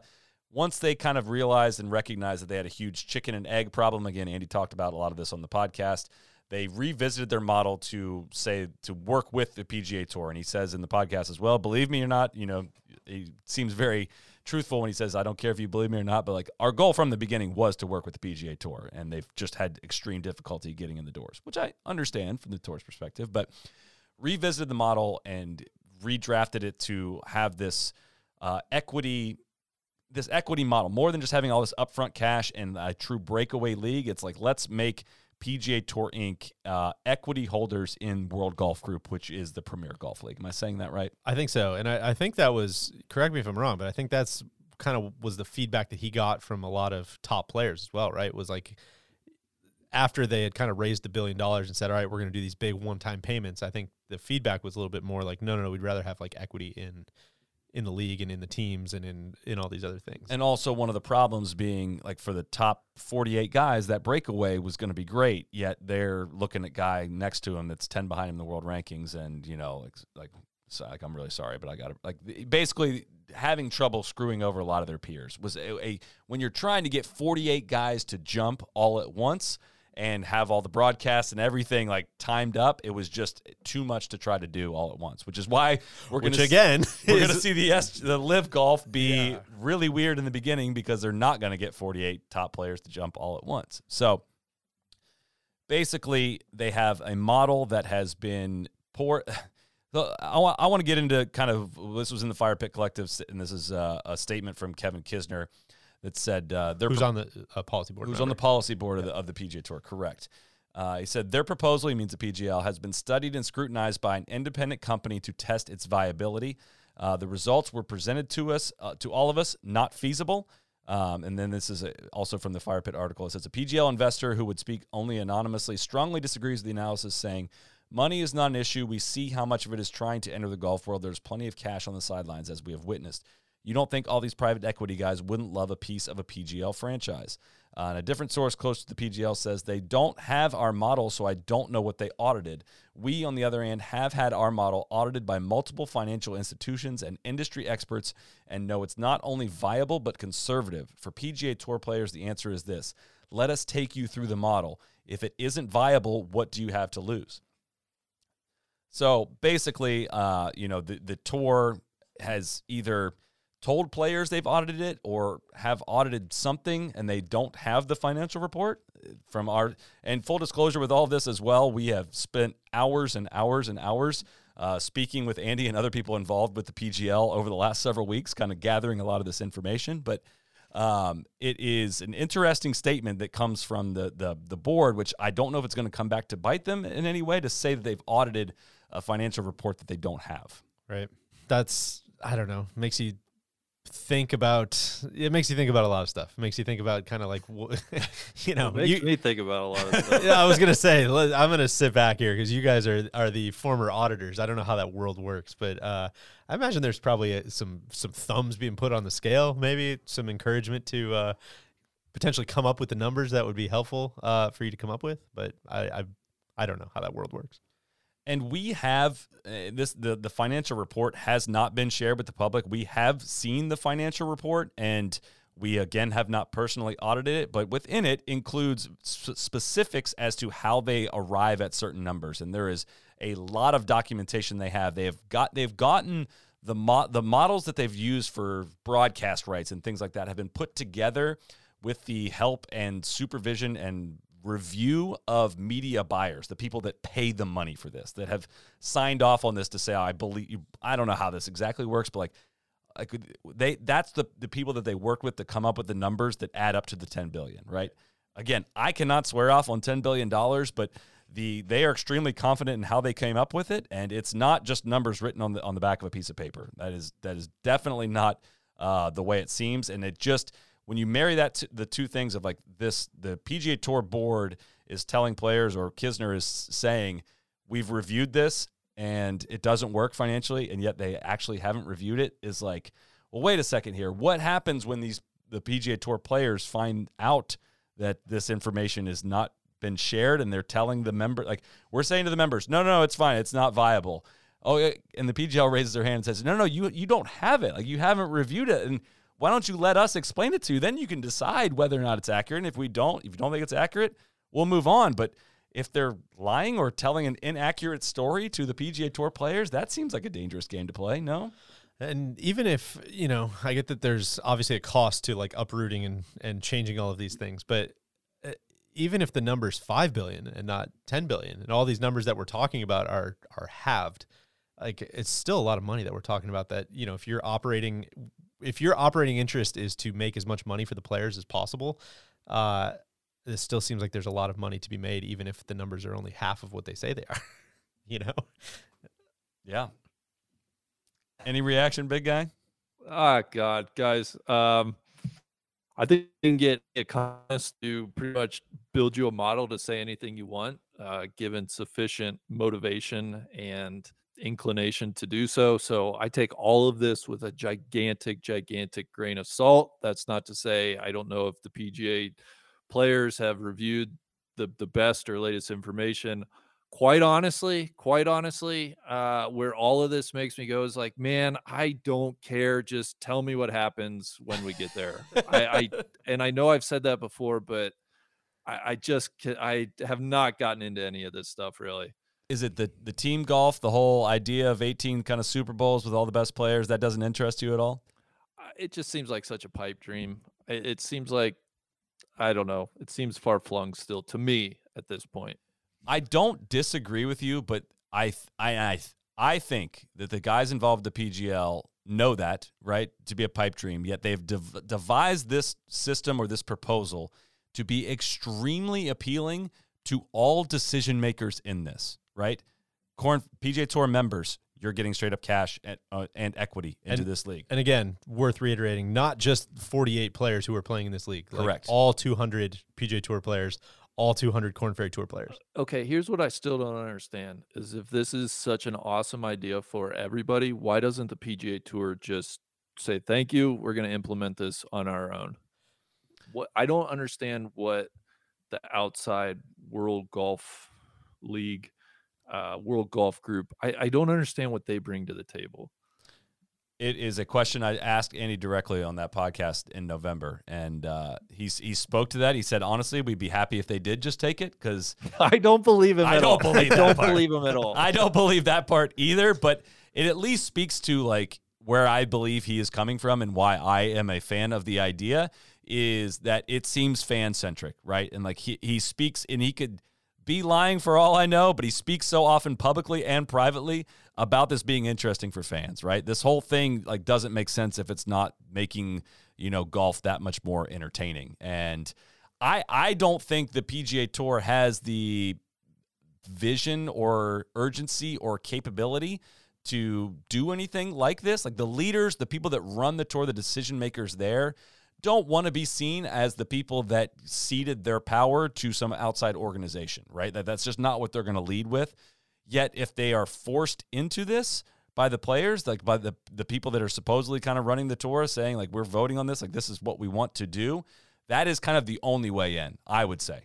Yeah, I think that makes sense. I also, just worth mentioning, again, I don't know what I'm talking about in this area at all, but I wonder if some of it has to do with just the way the PGA Tour is set up and the the 501c6 structure and all that stuff. I don't know if you can have a breakaway. Like, I don't know if you can have part of your entity kind of, you know, in this, we sell franchises, we sell all these things and have part of it as kind of your existing structure. I don't know how that works, but that could be part of it. I definitely don't think it's a coincidence that, you know, the report came out a couple months ago or whenever that was, right around Christmas, about the potential, 3-event team series, or the tour kind of starting to dip their toe into this stuff. I would guess that the idea is exactly what you're saying, Randy, which is like, why don't we, you know, maybe this does make sense, and why don't we start to just do as much of it as we can by ourselves, which, Solly, would bring me to your point, which is the tour. Listen, the tour's great. No one loves the tour more than me, but it's, I wouldn't say they get a ton of benefit of the doubt on really breaking the mold in creative ways. And that's why I think the worst thing that can happen from this, and it's probably the most likely outcome, is like a lame compromise of some way. Yes. Like, we'll take some of this part of the idea without really capturing the spirit of it. And that's kind of like that 3-event team series for the fall. That's what it reeked of to me. And I think a total reboot where there are 18 events plus 5 majors, and I'll count the players in that, where all the top players are going to be there for all of it, is like way more followable and interesting for golf fans. That's the basis of it for me. And I also think what's so cool about it, like I spent a ton of time going through, not to it sound like I know what I'm looking at or talking about, but going through like the financial model and going through some of the more business planning type stuff. And it does seem like there's an answer to a lot of the questions that people ask, right? And where a lot of the people are like, well, I don't want to watch a bunch of events in Saudi Arabia. It's like, all right, well, cool. That's not what we've got. 12 events in the US, 2 in Europe, 1 in Australia, 1 in the UAE, and 2 in Asia. Like, would watch. Sounds great. And if you don't know the answer, like if they've not put all of the information out there publicly, that doesn't mean that there's not an answer to it. Right. And they're not trying to win the PR war. Well, and I think just going through a couple more of the stuff. Are they? Or are they? I think a couple more of the things is like, well, I like watching the underdogs. I don't want to watch, just the same guys every week. That's like a WGC. They have a 13th team, like a team of like true wild cards that does change. One team that changes every week. So you have, it's just 3 wild card or 3 wild card in the field. Sparks. I think. Yeah. So you have those, like that aspect of it where like you could have a life-changing win literally every week is in the field. I think the money is like outrageous. Like I think going through, like, don't sleep on how much money the PGL is putting up on the table here for what we're talking about. I think this is out there as well, but I think they're promoting $392 million for 18 events, which breaks down, by 51 players, is the average player makes $7.7 million for the year. The prize money, so that's, what did I say? The $392 million for 18 events. The prize money won by the top 51 players in 2021 was $206 million. That includes FedEx Cup bonuses. That includes everything except the majors. It's a shitload more money. Yes. Now, granted, on like a per event basis, I think the PGL is still pretty far behind LIV just because there are only 8 events and this would be 18. So there's that. But I don't know. I think the whole like selling franchises aspect of it is another thing where, we hadn't really talked about this a ton, I don't think, where it's like, okay, so the Korn Ferry Tour still exists. The PGA Tour, quote unquote, like the PGA Tour without the top 48 guys still exists.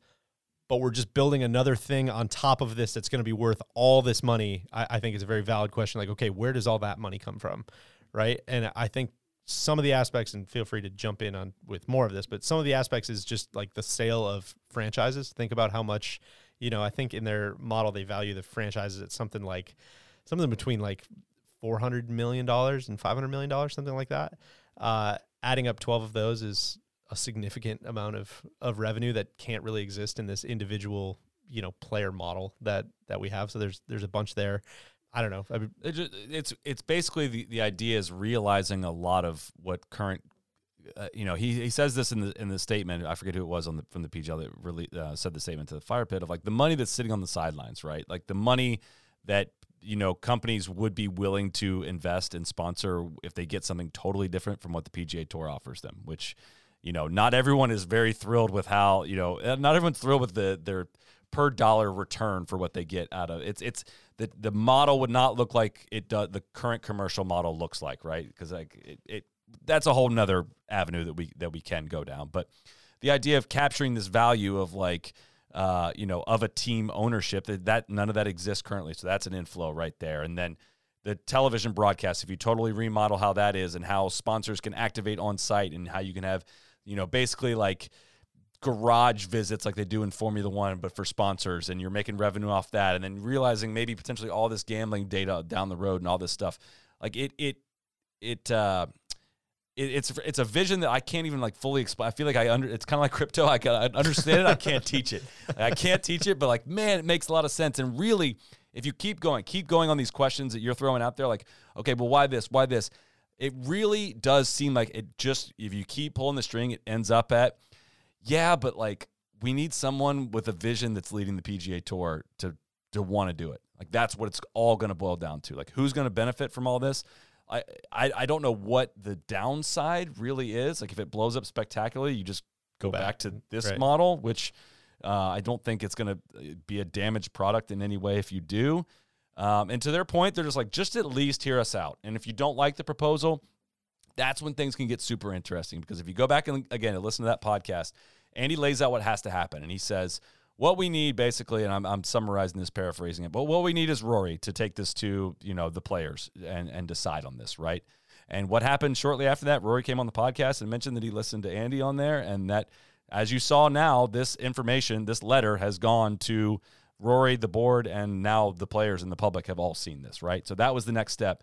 The goal of that to be like, get everyone, all the players' attention, give them the opportunity to learn about it, give them the opportunity to vote on it. I don't know exactly how that stuff plays out and whatnot, but that is the sequence of events that has to happen. And if the players say no, they have a decision. They have a decision from all of the people that, they're trying to give a lot of money to right off the bat. And if the players say no to that, then they revisit the model of the chicken and egg and getting players to jump. And I also go back to, we've talked about this with different sponsorship stuff, throughout the years. But when you see the way that and I'm not saying it's the same thing, $400 million is a shitload of money, as you said. But when you see the way like some of these CEOs' faces light up when they're in the same room as some of these players, like you understand why they make these sponsorship, like, agreements. It's not for ROI reasons. It's not because like the math equation tells them it makes sense. It's because a lot of these people are like golf dorks that just want to spend time with pro golfers. And this idea that there's like, I don't know who they have on board. I'm sure there's a number of billionaires in their ear that live, breathe, all they do is think about golf. This idea to have like, I'm the captain of one of these brand new ships and I'm going to be texting all these guys constantly and I'm going to be thinking about ad drops and who we're going to have on the team and all these other things. Like I could see why that would be very, very, very appealing to somebody who's, for whom money is like basically abstract. Granted, they would need to find 12 of them, but that's, I don't think it's, I think the number is probably going to be higher than what would make logical sense. And I guess the only other thing I had on this too is a big part of this, Randy, I think is understanding how much of this the tour could do on their own without World Golf Group, PGL, any of those guys. Because, I mean, I think it would be, it's not a very far bridge to draw in your head that, like, yeah, of course they haven't met with these people, because if they do want to do anything similar to this, they can't read the report. They can't have a meeting with these people. They can't do any of these things and then go do, like, cut them out and go do the same thing on their own, right? So they almost need to, like, the PGA Tour would need to protect themselves, I would think, like, legally as well, on trying not to, trying to figure out if this is something they want to do on their own down the road. They can't, like, have already had the idea seeded and be intimately familiar with the proposal, right? Or I would think they would open themselves up to lawsuits there. I don't know enough about the law to, like, what's protected under trademark IP. Like, I have no I idea. definitely do. So just for sure, for sure, just take my word on that. I just struggle with, gosh, those valuation numbers when we put it in the context of, I don't know, like, does it feel like professional golf is, I just don't see the worldwide growth and appeal of it, maybe compared to some other things. But I've been wrong before, and certainly will be wrong again. So I don't know, but I'm just deeply dubious and skeptical, I guess, is my resting position. Well, your opinion doesn't count here because you believe that the tour has $20 billion in digital assets because your boy Phil said that. So, Yeah, I mean, dude, I wish I could say more confidently what I think about the numbers. Like I don't know how to listen. I was a former auditor, but I don't know how to review projectional models like this. That as far as like valuations of companies and things like that. I mean, it's that's kind of the beauty of projections is yeah. they can kind of be what you want them to be, and then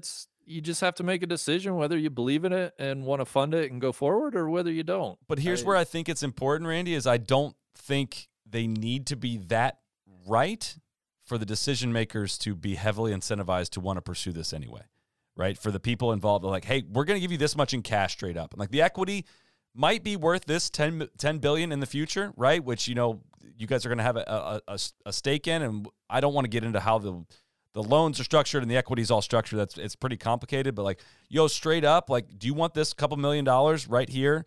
For PGA Tour players and Korn Ferry guys, do you want this $300K and this new model that's also going to have a trickle down flow effect into future income? Like, does that get your attention? And also has a path for like what you can work towards in your own career, right? Like that's Yes. the other thing is like all these guys are so hell bent on betting on themselves, right? And they all want the upside of these careers, and like they see themselves being a top 10 player in the world, I would think unless like you're not going to be a top 10 player in the world unless you have that mindset, right? And we've heard it from every kind of professional golfer out there. It's like, what's your goal? It's like, well, to be number one in the world. And sometimes you're like, oh shit, you like, so no way. Come on, dog. Like they all have that mindset, which is where something like this just seems like it makes so much more sense to me. And keeping that entire ecosystem in place rather than, again, like Greg Norman was on the podcast talking about, I think Gary Williams asked him like, hey,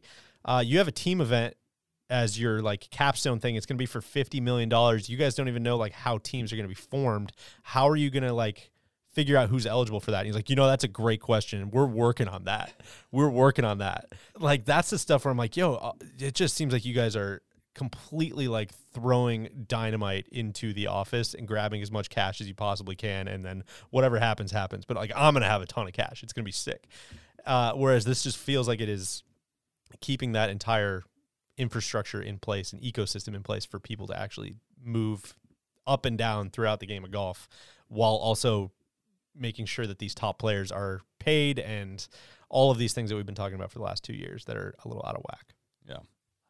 I don't know what's going to happen. I do know. I don't know, but like I think it's not over. I think it's definitely not over. I think it is. I've said this before, but the carrot meme. I can post this on Twitter if you want. But the meme of the two carrots, the two rabbits standing with the part of the it's hard. I can't explain the verbal meme. It makes a lot of sense. Basically, it says the PGL has been working quietly behind the scenes, and the SGL is loudly staking their claim in the game, the world of golf, and I know which one of the two models makes a lot more sense to me. So, anything else on that? Are we ready to move on? A couple other items here to cover here before we approach the 2-hour mark, but not a ton, I don't think, to report on this front. But there was a from the RNA and USGA distance insights update.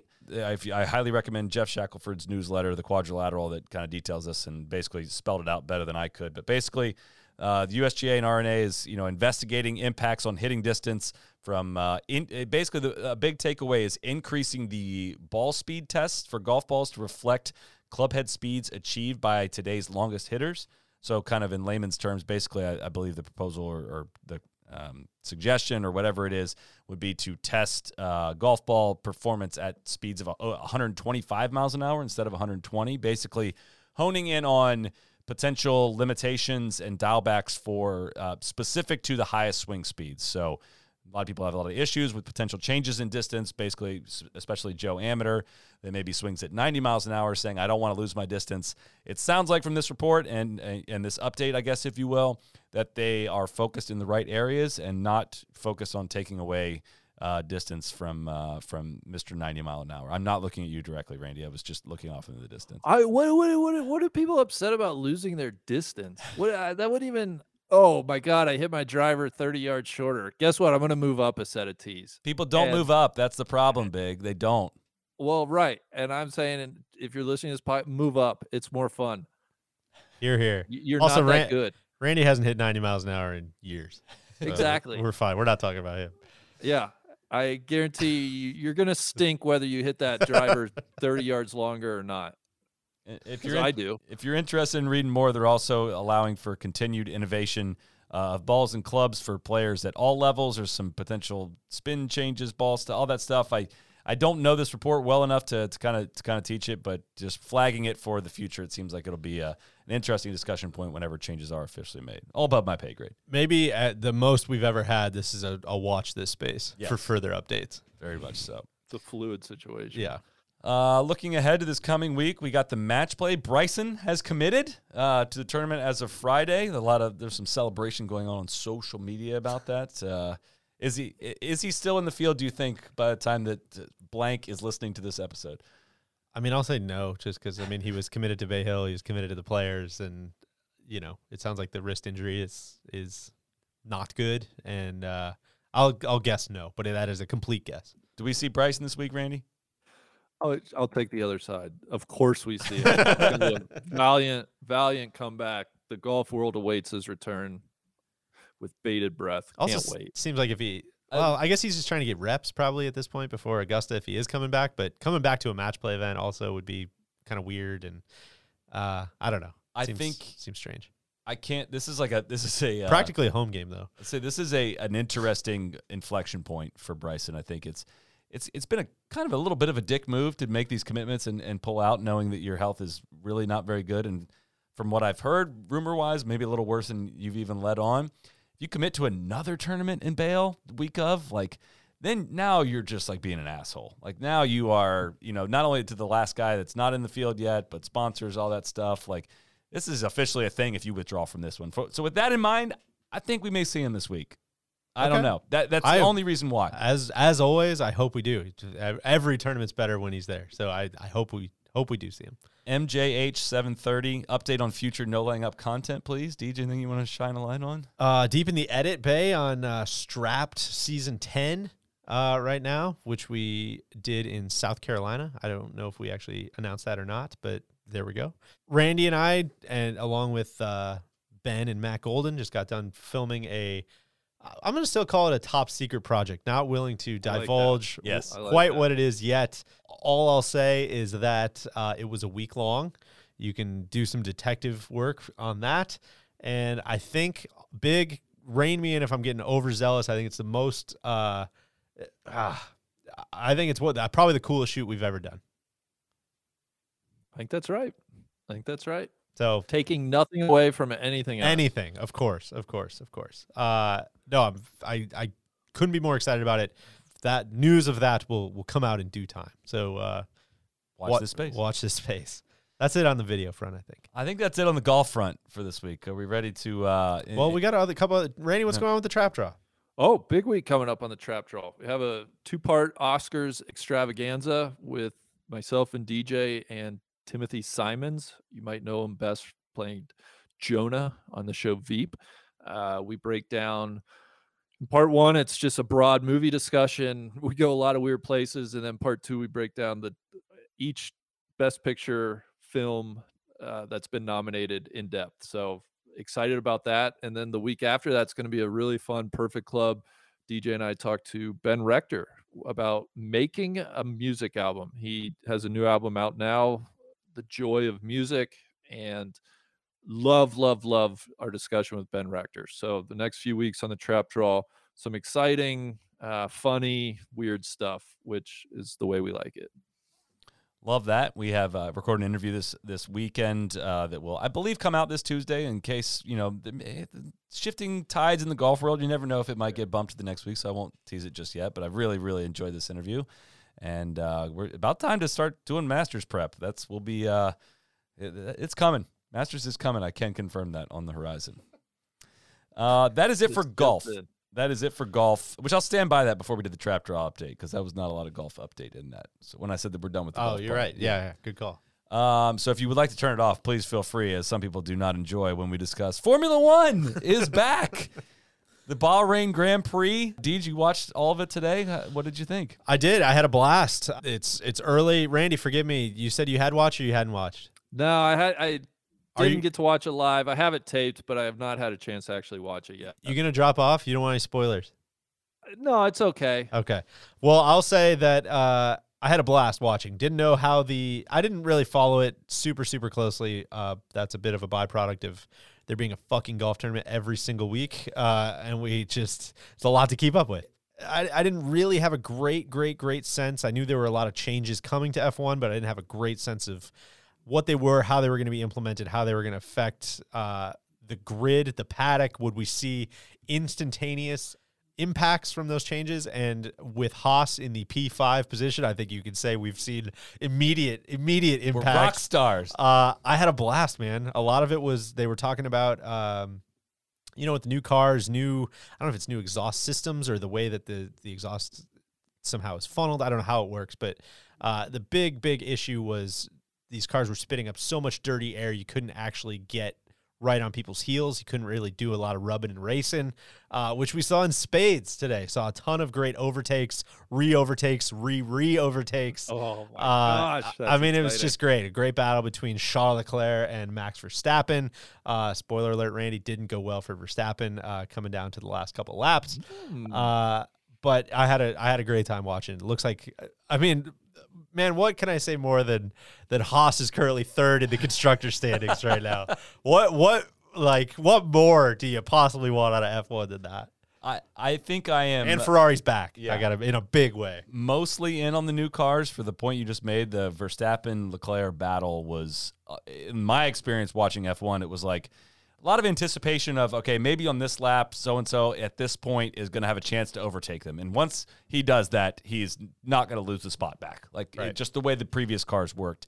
Watching those two trade the spot back and forth, and it lost the inevitability of an overtake. It wasn't like there's still going to be times when it's like so-and-so has the pace and is going to be able to get past this guy. But the ability to fire back is going to make just watching a race that much more entertaining. Now, so far, it seems like there's a ton of complications with the new cars that Mercedes hasn't figured out, and obviously Red Bull had not figured out. They had two guys drop out of the cars lost power. I still don't know what happened. I haven't followed up as to what happened. But I got a text from a friend who said it was a completely bold decision for Red Bull to start the season by designing engines that blow up mid-race. Yes.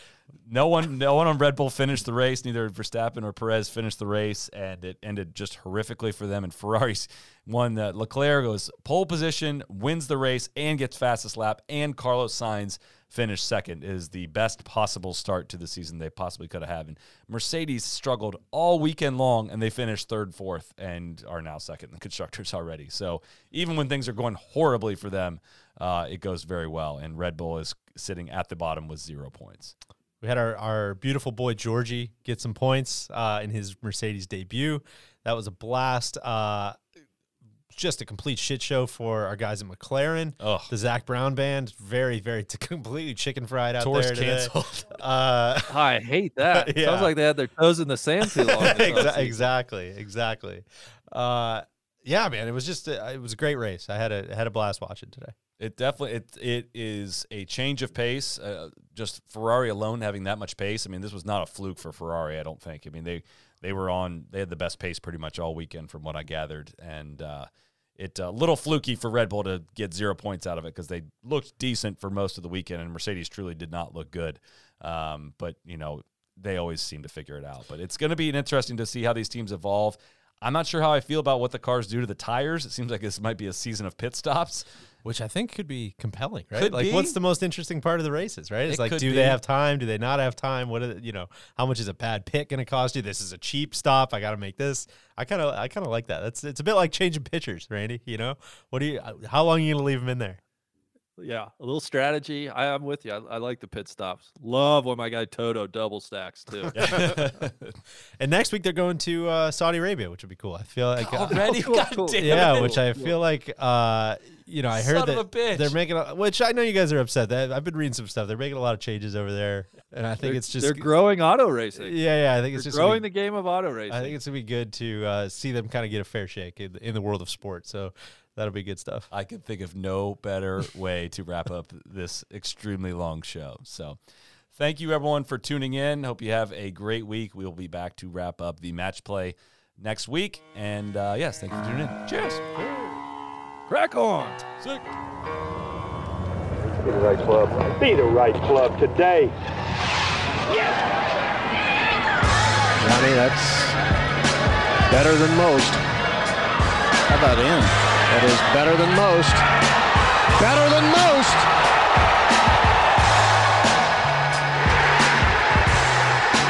Expect anything